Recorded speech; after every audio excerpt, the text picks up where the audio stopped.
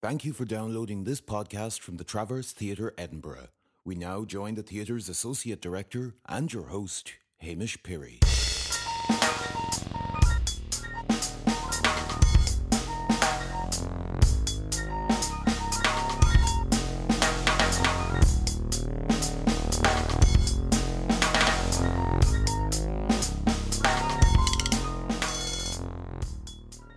Welcome to Travcast, our writer's salon, where I am lucky enough to get to interview writers about playwriting and what it means to them and the craft of writing plays.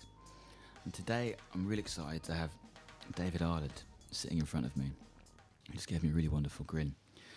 David Ireland is an actor and playwright who was born in Belfast. His first play, What the Animals Say, was produced at Oran Moor and then went on to the Belfast Festival and is currently being developed in a TV show. He's written many other plays, including Arguments for Terrorism, The End of the Hope of Desire, Half a Glass of Water, Yes, So I Said Yes, and Everything Between Us, which he was the winner of the prestigious Mayor Whitworth Award. David, hello. Hello. Thank you so much for being here. Thank you for having me. Well, I've had a real wonderful couple of days of reading catching up with the plays of yours that I haven't, some of the plays I haven't read. And I feel like I've been living in your head, which I'm really excited to talk to you about in a couple of minutes. It's a scary place to be. Is it? I think so. Not for me, but maybe for other people. I don't know. It was thrilling. It felt like I was in a world of really bright colours. Interesting. Which is quite nice. But when I was thinking, do you have hobbies? Not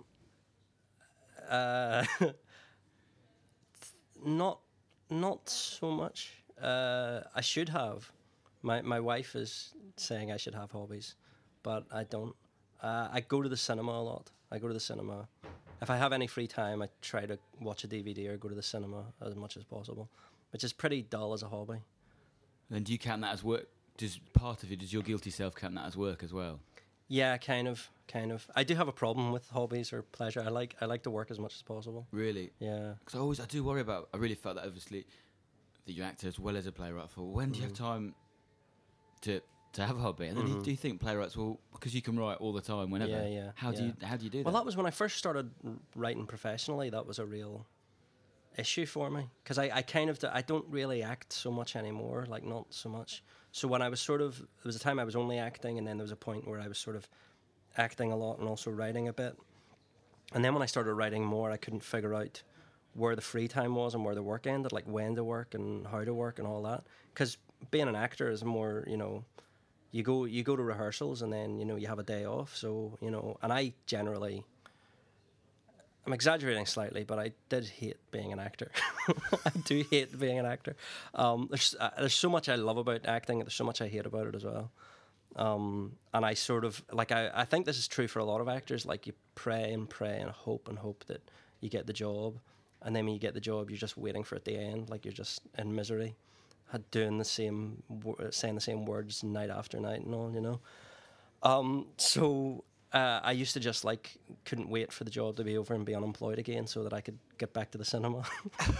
But then complain after 2 weeks, because I had no money and where's the next job coming from? Of course, but so now what happens? Because you've not got enough time to go to the cinema because you're writing all the time. Well, it's more that I'm married now is more an issue. Right. This is we're not editing. Yeah. No, that's fine. Yeah. I'm not married is an issue. Yeah. No. You did just say that live. No, not in that sense. No, that's going to get me into trouble.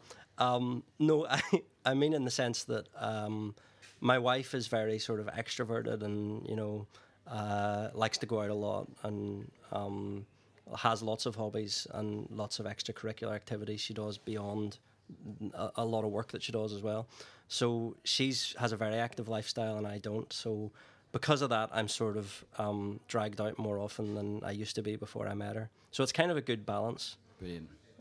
But yeah, if it was up to me, I would never leave the house. which is its terrible way to live. It's interesting how you could comment on the world, having never engaging with it. Yeah. But then also exciting. Yeah, but I think as long as you're alive, you're still part of the world. You know, even if you're not doing anything. Yeah, sadly, I do always imagine that all writers would have that answer. Mm-hmm. That they would rather never leave the house and sit in their boxer shorts with Yeah. Jaffa cakes. Yeah. I'm sure. Well, I do like that. Is one of the things one of the things I miss about not acting so much is I love being in a company full of actors. You know, doing a show, like that's a lot of fun. Even if you don't get along with people, or even if you're the outcast in the group, it's still fun. But I do enjoy having my time completely to myself and being able to decide when I work. And when I do have difficult times, it only affects me, you know, which is good. Really boringly, Yeah. what sort of structure of a day do you work? I think people do find that interesting. A friend of mine went to see Martin Amis give a talk recently, and somebody in the audience asked him that question, and he started laughing. And he said, "Sorry, I'm not laughing at you, but it's just it fascinates me to think that anybody could be at all interested in what the structure of my day is." And I am really fascinated by Martin Amis's day and other writers' days, but I don't know why anybody would be interested in what my day is. But assuming that other people are interested, They are. I don't know. It's kind of hard to say. On a perfect day or on a typical day, I get up around 9 or 10, have some breakfast, and then usually I go to the gym, which is hard to believe when I say that to people. What they, you know, because I'm not an Adonis as such. What? No. This is radio. Let's take advantage of this, David. But there's no point lying because people will find out. So I go. Well, I like to eat a lot as well, so I go to the gym to try to counteract that. You know. So, by the way, Martin Amis skips lunch and has a 3-course breakfast, which I think is interesting. I've been thinking about that a lot. I'm thinking maybe I should start doing that. What would your 3-course breakfast be? Not Martin Amos. Tell me what yours would be. I've been trying to think of that. My 3-course, maybe some crunchy nut cornflakes, pancakes, and maybe something with eggs. Right. But then that's quite a lot. You'd have to have a croissant or something, or a pan of chocolate. There's a lot of butter in a croissant. It's quite a heavy thing. I think the importance about the big breakfast is to finish with the fruit course. The fruit course. You see, I don't like to eat anything healthy. Oh, right, as a rule. So that's why you really have to go to the gym to be able to get out of the front door. Yeah, but see, my wife makes sure I eat healthy. Well, it's a great thing. If you're a writer, it's a good thing to have a wife. Right. Yeah. Or a partner of some kind. Just to control you in some way. Yeah. To rein you in. Yeah. Otherwise, things are chaotic. Well, but at least, as you said, they're chaotic on your own, and that's okay. What's that? You said before it's all right because it's chaotic on your own. Yeah. Well, that's the thing. Else. Yeah. That's why you justify it, so you keep being self-destructive. Yeah. But yeah, so getting back to my typical day. Yep. So yeah, I would go to the gym, and then I kind of ideally I'd like to write 8 hours a day, but it doesn't work that way.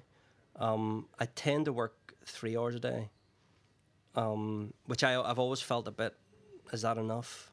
I always thought, right, I'll work at least 3 hours a day. I'll try to do like 3 hours solid writing a day.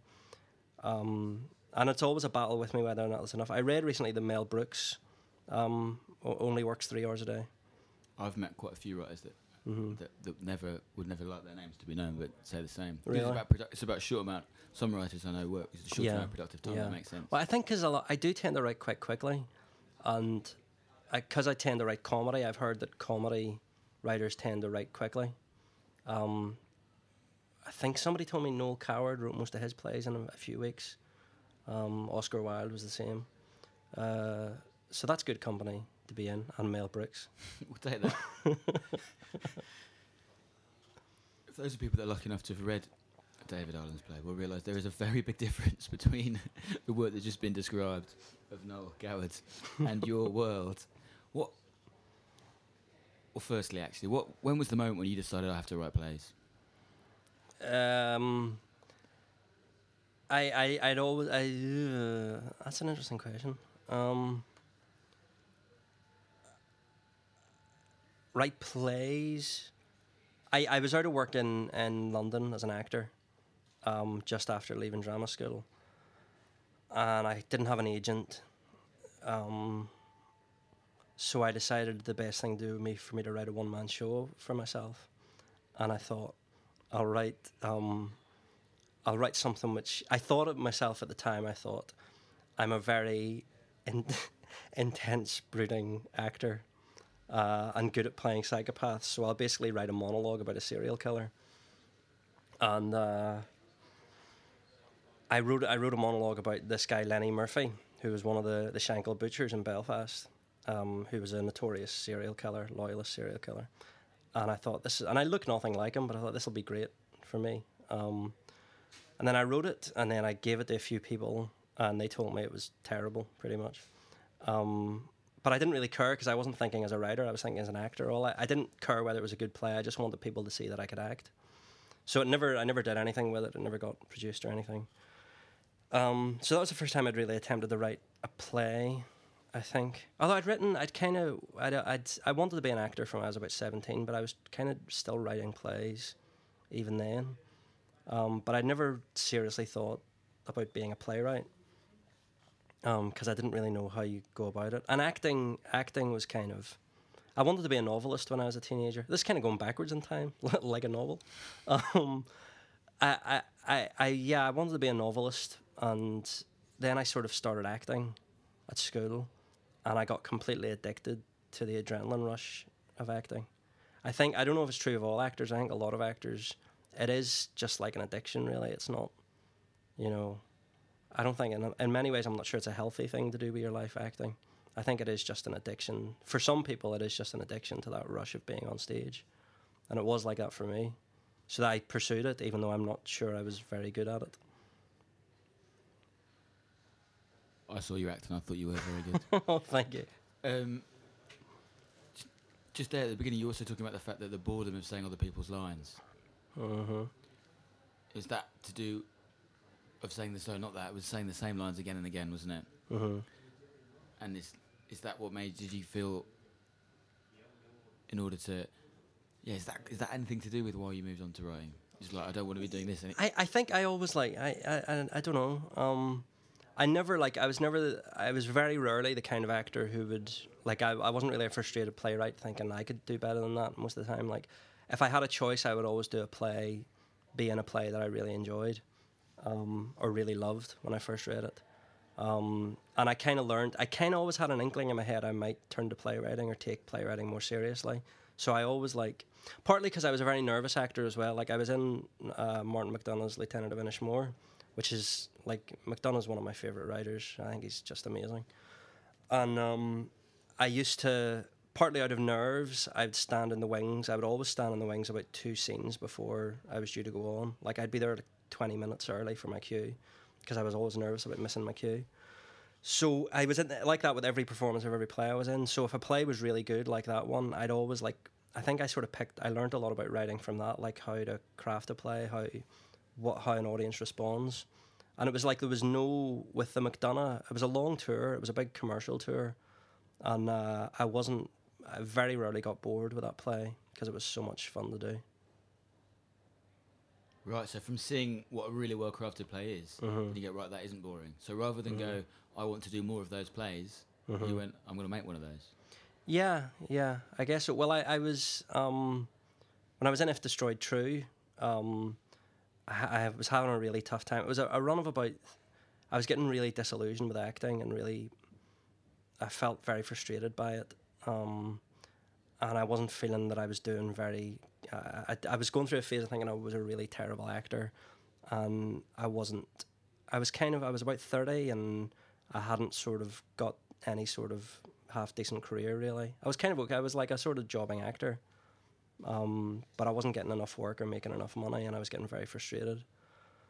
And I wasn't finding it very enjoyable, and I was having fights with directors, but very passive-aggressive fights, though, I just kind of come in with an attitude a lot of days, not consciously, but just because I was so unhappy.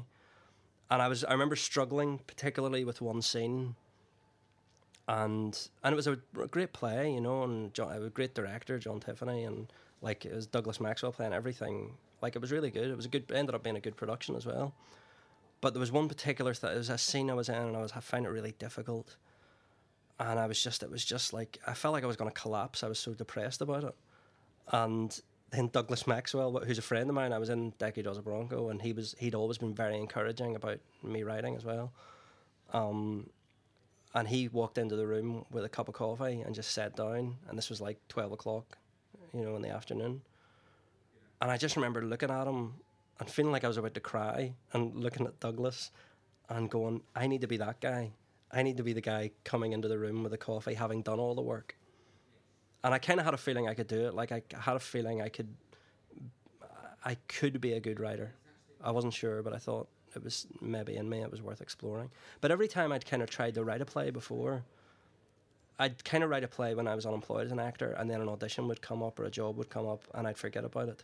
I'd always sort of write the first act and then never proceed beyond that. Because it's always harder to write second and third acts anyway, So I got very disillusioned very quickly.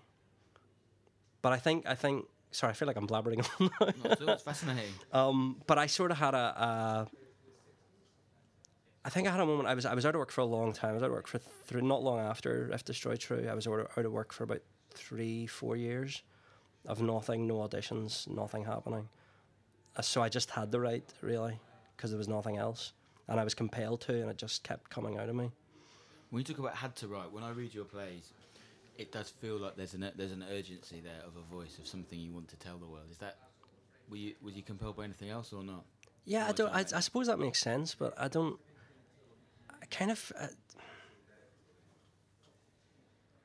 I suppose you're right. I don't know. I never think of writing in terms of having something to say to the world, because I feel like that would be boring. Like if I thought that I was so extraordinary that I had something that I knew that other people didn't know. But I guess the way I think is that I know a lot about myself that other people don't know. So I write a lot about myself, which is a frightening thing to admit to when people read my plays. Yeah. Yeah. I'm glad there's a bit of room between us. It's interesting to take me on to violence, really. Mm-hmm. And it feels prevalent in your plays. Mm-hmm. The act of it and the thought of it, and then does that link? Is that something that's lying within you that came out? Yeah. I think I don't know. There is a lot of violence in my work. I'm quite fascinated by violence, and sort of horrified by it. Horrified by other people's violence. Horrified by the violence in me and the potential violence in me. I think it's a lot to do with growing up in Northern Ireland in the 70s and 80s. It was a very violent background to grow up in. So I suppose I never really consciously trace it to that, but I suppose that would make sense, And I witnessed a lot of violence, when I was a child and I was a teenager. Not so much directly, but it was enough around me to kind of be conscious of it. And I love violent films and things like that. Even like really exploitative, slasher flicks. But I can't completely sort of enjoy them because I enjoy them and then I sort of go into complete analysis and think, why am I enjoying this? So and also the thing that really fascinates me is, I think writing about violence for movies would be pretty easy. But it's finding a way to write about violence and talk about violence in a play, to represent violence theatrically, because any sort of violence represented on stage in a physical way is usually pretty lame, especially if the play is a realistic play. So to find a way to actually hit the audience in the gut by using violence with language or with ideas is very powerful, and if it's done well, it makes it. I went to see Killer Joe recently, which I never saw in the theatre, but I saw the movie. And there's a scene in that which is very controversial and very violent, and it's brilliant, and it's horrifying and brilliant to watch on screen. But I imagine in theatre, watching the play on stage, it would be 10 times as horrifying and 10 times as violent, And I love that about theatre. But the violence in your plays doesn't feel, I know you're not saying it does, but it might sound like it doesn't want it to be known. It doesn't feel like you're doing it to shock in any way. No. It's in that world, isn't it? And as you say, it makes sense that you say that you have a subconscious access to what violence is, because we seem to trust it. Mm-hmm. Trust the world that you've created, because these people often seem to have it in their blood. Mm-hmm. Yeah. They have access to it. Yeah, And it's absolutely. sort of rushing through them. Yeah. And for that way, I can see why maybe those plays are quick to write, because it feels like you're letting it out. In my romantic way, I'm saying it feels like you're letting it out. Yeah. You open your heart and it flies. I suppose that makes sense. Yeah. Yeah. Yeah. Maybe that I'm starting to think now. See, then now we're getting analytical, so I'm thinking maybe that's why I write.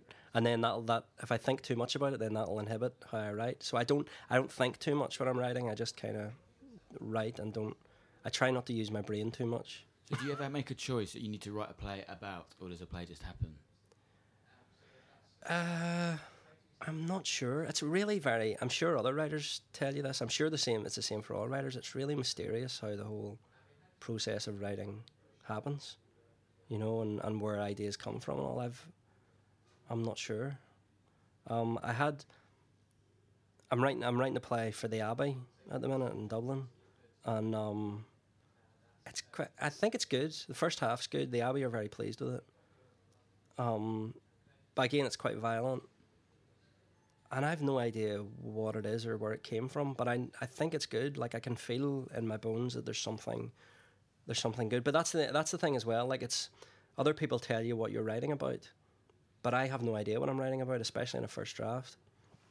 I had the play is basically the main sort of thing in the play is the central character is a retired civil servant in Belfast who has a granddaughter for the first grandchild, and he thinks that the baby is Jerry Adams. All he can see when he sees the baby is Jerry Adams. Right. And so he's a unionist, you know, so he's horrified by this, and he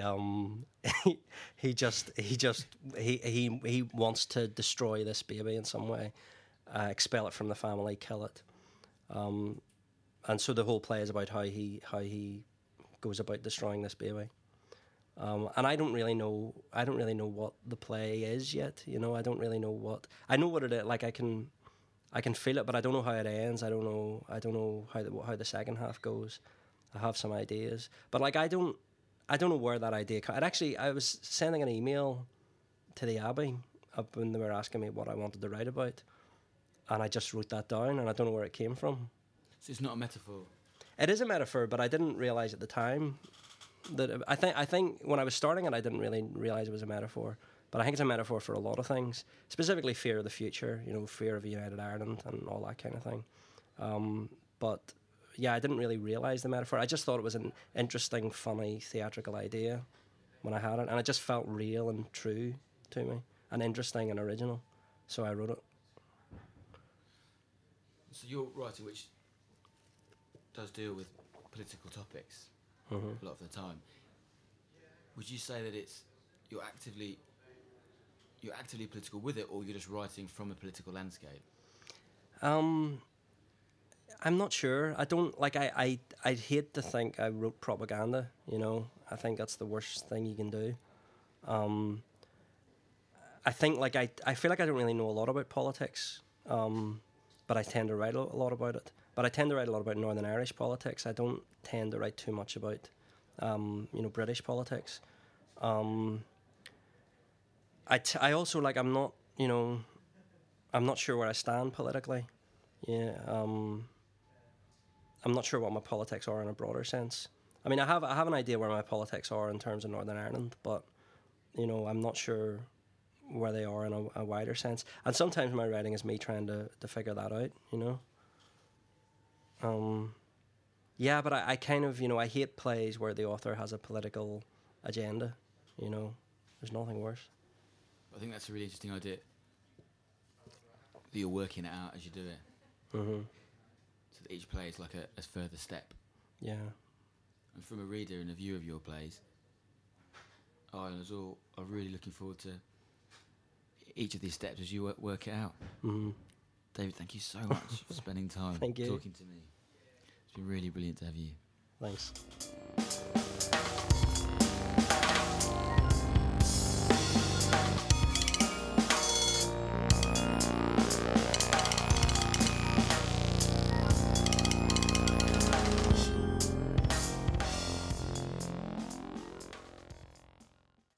We hope you enjoyed this podcast from the Traverse Theatre Edinburgh.